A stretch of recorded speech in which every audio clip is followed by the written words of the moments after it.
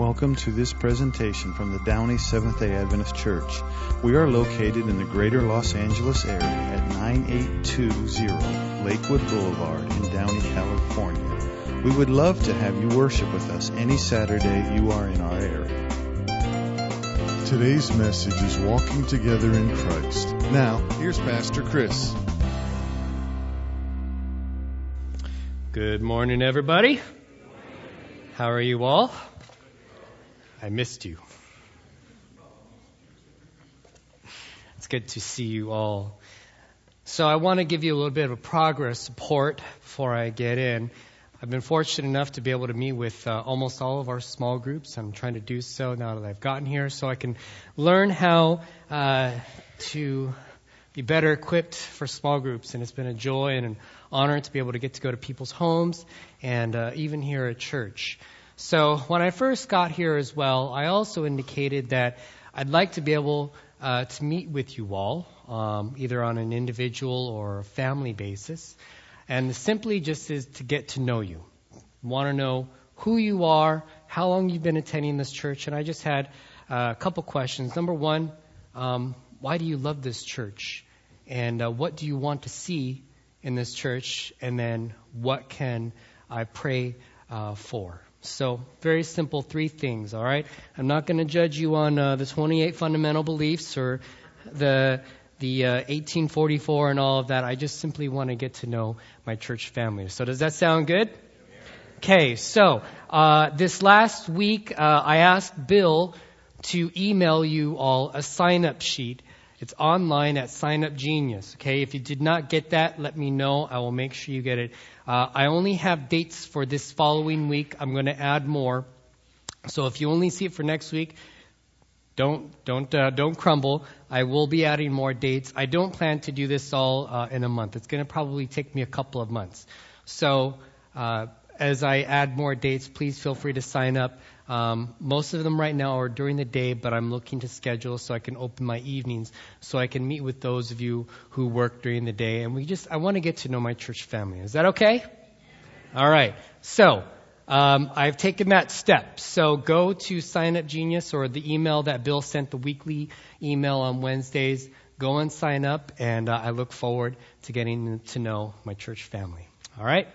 Okay, let's pray. Father in heaven, as we now begin our final sermon on Romans, Lord, be with us. In Jesus' name, amen. There once was a flock of doves. And within this flock of doves was the king dove. And wherever they went, they listened and followed, and they went about as doves went, flying and eating food. And one day, they took a journey. It was a long journey. And they were tired. One of the doves who'd been sent ahead to try to find food came back and said, "There is some food, birdseed, under a tree." And all of the doves flew down and landed and began to eat. They were tired. They were hungry. They just wanted to rest and get filled with food. And as they were enjoying their nutritious and sumptuous dinner, all of a sudden, a net came crashing and falling down on all of the doves. And as the doves realized their predicament, panic ensued. Their hearts started beating. They screeched in horror. And all of a sudden, they tried to fly away. Here and there, bum, bum, bum, bum, bum, bum, all over the net. The doves were trying to get out of the net. But to no avail. Nothing could be done. Until finally the king dove said, "Everybody, settle down." And as he settled down, he saw the hunter who'd thrown the net on top of them. He said, "If we work together as one, we will be able to get away." So listen, on the count of 3, we're going to flap our wings all at the same time. 1, 2, 3. And they started to flap and flap and flap. And all of a sudden, as one, they were able to lift the net up, much to the shock and surprise and horror of the hunter, who realized his doves were going away. And they flew together as one until there was a hill that the king dove knew where a mouse lived. And when they got closer and closer to the hill, the mouse could hear this huge flapping sound, and he became scared. He ran into his little mouse house and waited. The flapping paw, paw, paw, got louder and louder and louder until boom, right outside his house. He got the courage to peek outside, and he could see all of the doves. He could see the net on top of the doves, and he could see the king dove, his friend. The king dove called out to his friend. He said, "Please, please, come help us." And so the mouse, who was able to chew very well, started to chew on the net. And he said, "I'm going to free you first, King Dove." And he said, "No, let everyone else go before me." And so the mouse moved, and he started to chew on the net until finally, one by one, the doves escaped. And at last, the king dove was finally free, and all of the doves were happy and free. Working together, united, they were able to escape the net. Such an awesome story of how when we are together and working as one with one purpose and one goal, amazing things can happen. Amen? This was not the case in the Church of Rome. We find ourselves in chapter 14 and 15, where after many chapters, the first 13 chapters are building up to this point where Paul lands the knockout punch. And so we find ourselves, Paul is talking about how he addresses the conflict of there are some who are weak in faith, and yet there are some who are strong. To kind of give it a big overview of what's happening, we find that a couple points is we find that God in these two chapters, God is helping them, or Paul is trying to help them understand that, look, we are a church. We shouldn't be judging or offending one another. And the fact of the matter is, those who are strong, they have to accept the weak, and vice versa. And as well, in verses 2 through 4, the believers have no right to judge the actions of conscience of other believers because they are accepted by God. Paul then goes on to say, look, we should have conviction. We should live by the convictions we believe in. And he also reminds them that above all, Christ is Lord.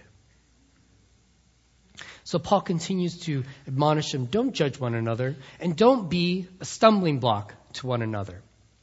We're supposed to walk in love. And yet as well, peace and exhortation are more important than food. So it's in this construct that Paul finally addresses the big issue, or one of the big issues that is in Rome. As we are reminded of early on, in the first couple chapters, Paul addresses the Gentile Christians in chapter 1. And then in chapter 2, he addresses the Jewish Christians. And in this conflict, they're arguing over, is it okay to eat only just vegetables or to eat whatever they were eating? And there was also an argument over important days. Should we hold to one day? Do we judge one day better than the others? Now, immediately when we say one day, what do we automatically think of? We think of the Sabbath, right? So is Paul advocating, or should we throw Sabbaths out and we can worship on Sundays? Are Tuesdays more important? Are Thursdays? Quite the contrary. He's not even talking about Sabbath. He's talking about the days as far as when they should fast. So is Sunday a better day to fast? Or maybe it's Wednesday, or maybe it's Monday. And here he's saying, look, okay, at the end of the day, we have to be united. We have to work as one. So one of the first points that Paul addresses is this, okay? We are accepted by God through grace. Therefore, we should also accept one another. In verses 3 and 4, it talks about the one who eats everything must not treat with contempt the one who does not. And the one who does not eat everything must not judge the one who does. For God has accepted them. Who are you to judge someone else's servant? Who are you to judge? To their own master, servants stand or fall, and they will stand, for the Lord is able to make them stand. So Paul is calling for them to not only accept one another, but also to respect one another. Okay. And yet, Paul, here's the thing. When we think of groups, we think we all have to be the same, right? But yet, Paul says we should live a life of conviction. Now, what's the difference between conviction and a preference? I read this recently. A preference is a very strong belief, held with great strength. Okay, you can hold on to it firmly. You can even devote your whole life in a full-time way to the service of this preference. You can give everything, all of your money and all of your goods to this preference. And you can actually probably go out and talk about, proselytize this preference. You may be even able to teach this preference to your children. The Supreme Court may still rule it as a preference. Okay? A preference is something that's a strong belief. But a preference is something, a belief that can change under the right circumstances. Circumstances such as peer pressure. If your beliefs are such that other people stand with you before you will stand, your beliefs are preferences. Maybe if you have family pressure, you may buckle under that. Perhaps if you get a lawsuit, you may want to reconsider your preference, right? If you're threatened with jail, you might want to reconsider your preference. If you've been given a death threat, you might want to reconsider your preference, right? But a conviction is that which you will not change. You can have preferences, but conviction is something that will stand true. It's who you are, and it will bleed out of you. It's not just something internal, but that is external as well. Conviction is not something that you discover. It's your purpose in your heart. When we look to the scriptures, I think of Daniel, Shadrach, Meshach, and Abednego. These guys did not live by their preferences. They lived by their conviction, right? Because when they got taken home and they went to Babylon, and they were given anything that they basically wanted to eat, they chose instead to have a raw vegetables and water, right? And after a certain amount of time, much to the apprehension of the people who oversaw them, they were smarter, they were more handsome, they were stronger than all the other guys who had been given the diet of basically eating whatever they wanted to eat, right? They lived by their conviction. And later in life as well, we find Daniel, who got thrown into a lion's den. He would not change. He continued to pray. Shadrach, Meshach, and Abednego, they lived by their conviction, so much so that the story is such that they were thrown into what? A fiery pit. Furnace.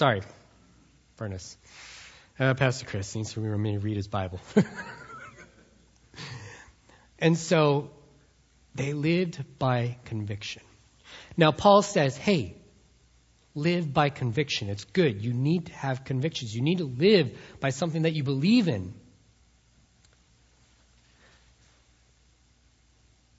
But Paul as well, he says, you have your convictions, but you also should have freedom to believe in your convictions. One other thing as well.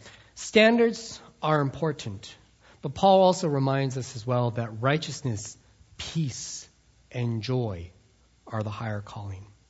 So even though we have standards and we have convictions, we should also have love, respect, and empathy for one another. We may not all believe in the same thing, okay? But we can still be a family. Now, those of you who have brothers and sisters, do you all believe in the same thing as your brothers and sisters? No. Okay? You probably don't even believe in the same thing that your parents believe in, right? But you're a family, right? You can't get rid of your family, right? Well, you can stop talking to them. But you can't deny that they are your blood, right? Doesn't mean that we have to shun or ignore them. Okay, we can still love them even though we may have different convictions. And so Paul is saying, hey, you can have your convictions, but you are still a body of Christ. You are still brothers in Christ, brothers and sisters in Christ. So Paul doesn't advocate for uniformity. In fact, he says in verse 5, he says, one person considers one day more sacred than another considers every day alike. Each of them should be fully convinced in their own mind. Okay, for a dictator, this doesn't sound good, right? For what's the type of leader that has rules with an iron fist? Not a tyrant. It starts with an A. A what? Autocrat. Thank you. Okay? Autocrats would not do well here. All right? But when we look to Jesus, who did he hang out with? He hanged out with tax collectors. He hung out with sinners. He hung out with Pharisees. He hung out with children. He hung out and talked to women. All right? And all of these people Christ embraced. And together, the disciples, different guys, some were fishermen, some were educated, and some were not. But yet, the core bulk of these guys went on to grow the church and did amazing things for God. And so much so that even when you look through the stories of the disciples, did they always get along and think the same? No, they didn't. In fact, some of them thought, hey, I'm going to try to get a leg up on all these guys, and we'll ask our mom, or we'll even go to Jesus and say, hey, can we sit on your right and on your left? Now, how did everybody else feel about that? God calls us to be as one family. The next thing is, to judge one another is to commandeer God's authority. God alone is judge. It's not in our job description as brothers and sisters to judge one another. In fact, in I think it's verse 4, it says, who are you to judge if someone else is servant? So their own master's servants stand or fall. They will stand, for the Lord is able to make them stand. In verse 10 it says, you then, why do you judge your brother or sister? Why do you treat them with contempt? For we will all stand before God's judgment seat. If your brother or sister is distressed because of what you eat, you are no longer acting in love. Do not by your own eating destroy someone for whom Christ died. So even with our own brothers and sisters, okay, if I'm doing something that's a stumbling block to somebody, I really need to reconsider my actions and how I hang around them, right? So for instance, I love ice cream. Okay? And somebody may be morally offended by ice cream. I've never met that person. Okay? Heaven forbid, I hope I never meet that person. Okay? But I love ice cream. Thrifty's mint and chip and Rocky Road is the greatest combination ever in the history of mankind. Okay? The other one that comes close is McConnell's strawberry ice cream. Strawberry chocolate dipped ice cream. Oh, so good. It's made in Santa Barbara. If you ever get a chance, try it, okay? I love ice cream. But if I'm with my brother or my sister who is vehemently opposed to ice cream, I'm not going to say, let's go to Baskin Robbins, right? I'm not going to stick a big ice cream sundae in front of us and not order a sorbet. That's mean, right? Would I want to do that? No. I would want to get them a sorbet. Okay? So, but the other thing too is as well, in these types of situations, we also have to have conversations. And the hardest thing is we never say anything because we don't want to offend anybody. But if we don't have those crucial conversations, how can we learn and grow or even learn about one another? So, take the judgment. It's not in our job description. Doesn't mean that we can't ask questions as a brother or sister who's concerned. But we don't just go up and say, your tie looks horrible, or Pastor Chris, your hair. All right, whatever it may be. Okay? We can always, when we build trust and when we know we are loved, we're much more liable to have an opening heart, to talk to somebody. But if I just go up to somebody here in this congregation, okay, I'm still new, and I go up and I say, hey, your tie is not tied right, okay? Is that offensive? Absolutely. I would never say anything like that anyways. But I don't know this person. So how can I tell? When we know, you're not able to have those crucial conversations until they know you love them and truly care about them. So let's let the judgment leave it to God. And yet, Paul also points out that Christian action it's rooted in faith. It's not about what I want to do.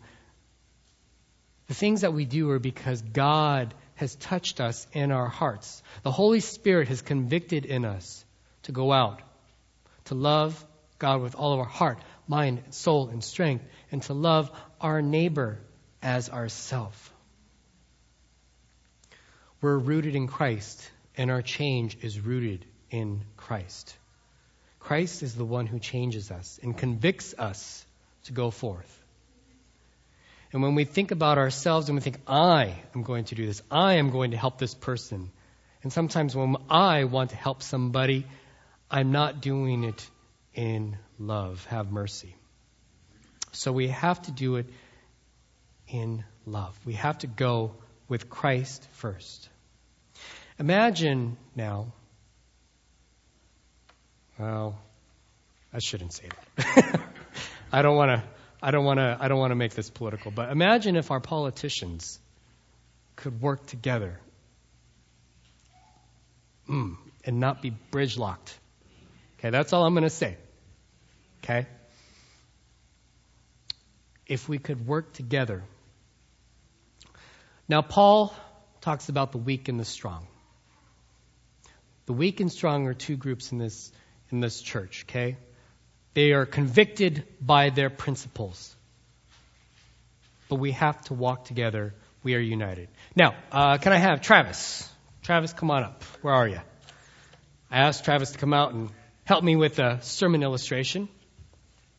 Okay, go ahead. What is this? Chopstick. All right. Can you take it out? All right. Can you take them apart? Yes. Yeah, go ahead. All right. Now, can you take one of those chopsticks? Do you think you could break them? Yes. Okay, go ahead.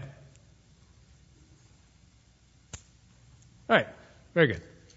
Now, do you think you could do the same thing with that? Break them? No. Together, yeah. Oh, yeah. No. Together like this. Oh. There you go. Go ahead. Okay, good. Now,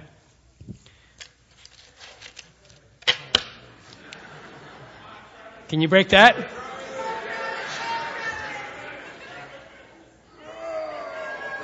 Come on!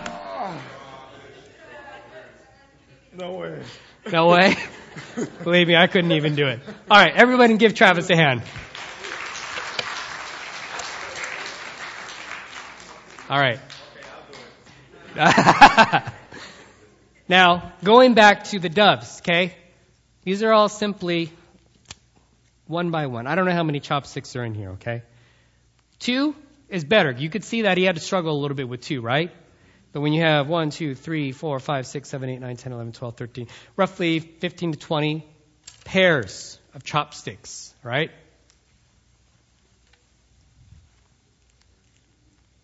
It's not impossible. But really difficult. If I were Brian Shaw, one of the world's strongest men in the world, maybe he might be able to do it. Right? 4-time world's strongest man. Good dude. When we work together as one body, Jesus knew each disciple, each person had a uniqueness about them in the ministry. They all had gifts, they all had talents. They had experiences, they had different knowledge, they had different insights. All together worked to share the good news of the gospel. May we, as Downey Church, with our collective body, the weak and the strong, may we work together and go forth with our different experiences, our different insights, go forth and share the good news. May we work together as a team and share the good news.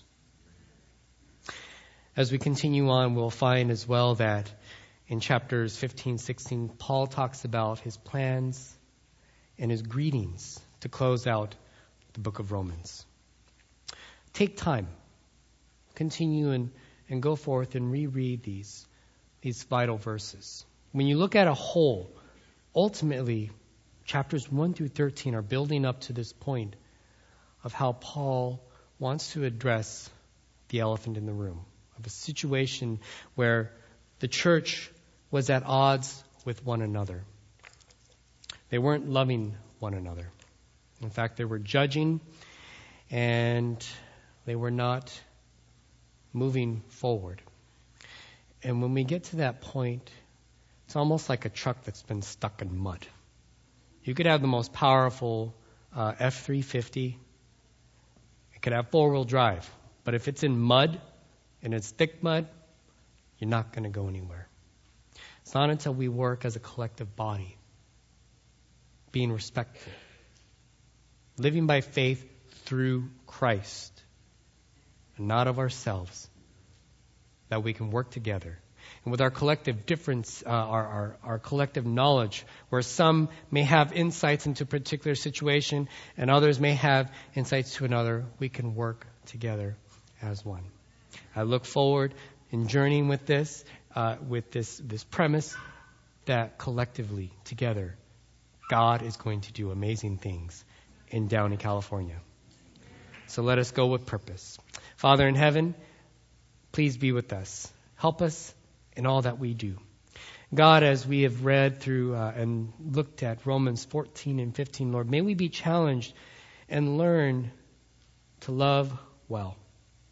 But also, God, as well, help us to understand our differences. And that, Lord, we will work together as one. And though we have different growing up experiences and ideas, Lord, all of that is good. Because 2 is better than 1. 100 is better than 1. 500 is better than 1. And above all, Lord, may you lead and be the center of all that we do. May we faithfully follow your mission and vision for this church. In Jesus' name, amen. Grace and peace. We hope you have been blessed by this message from the Downey Seventh-day Adventist Church. You can find more messages at www.downeychurch.org. God bless.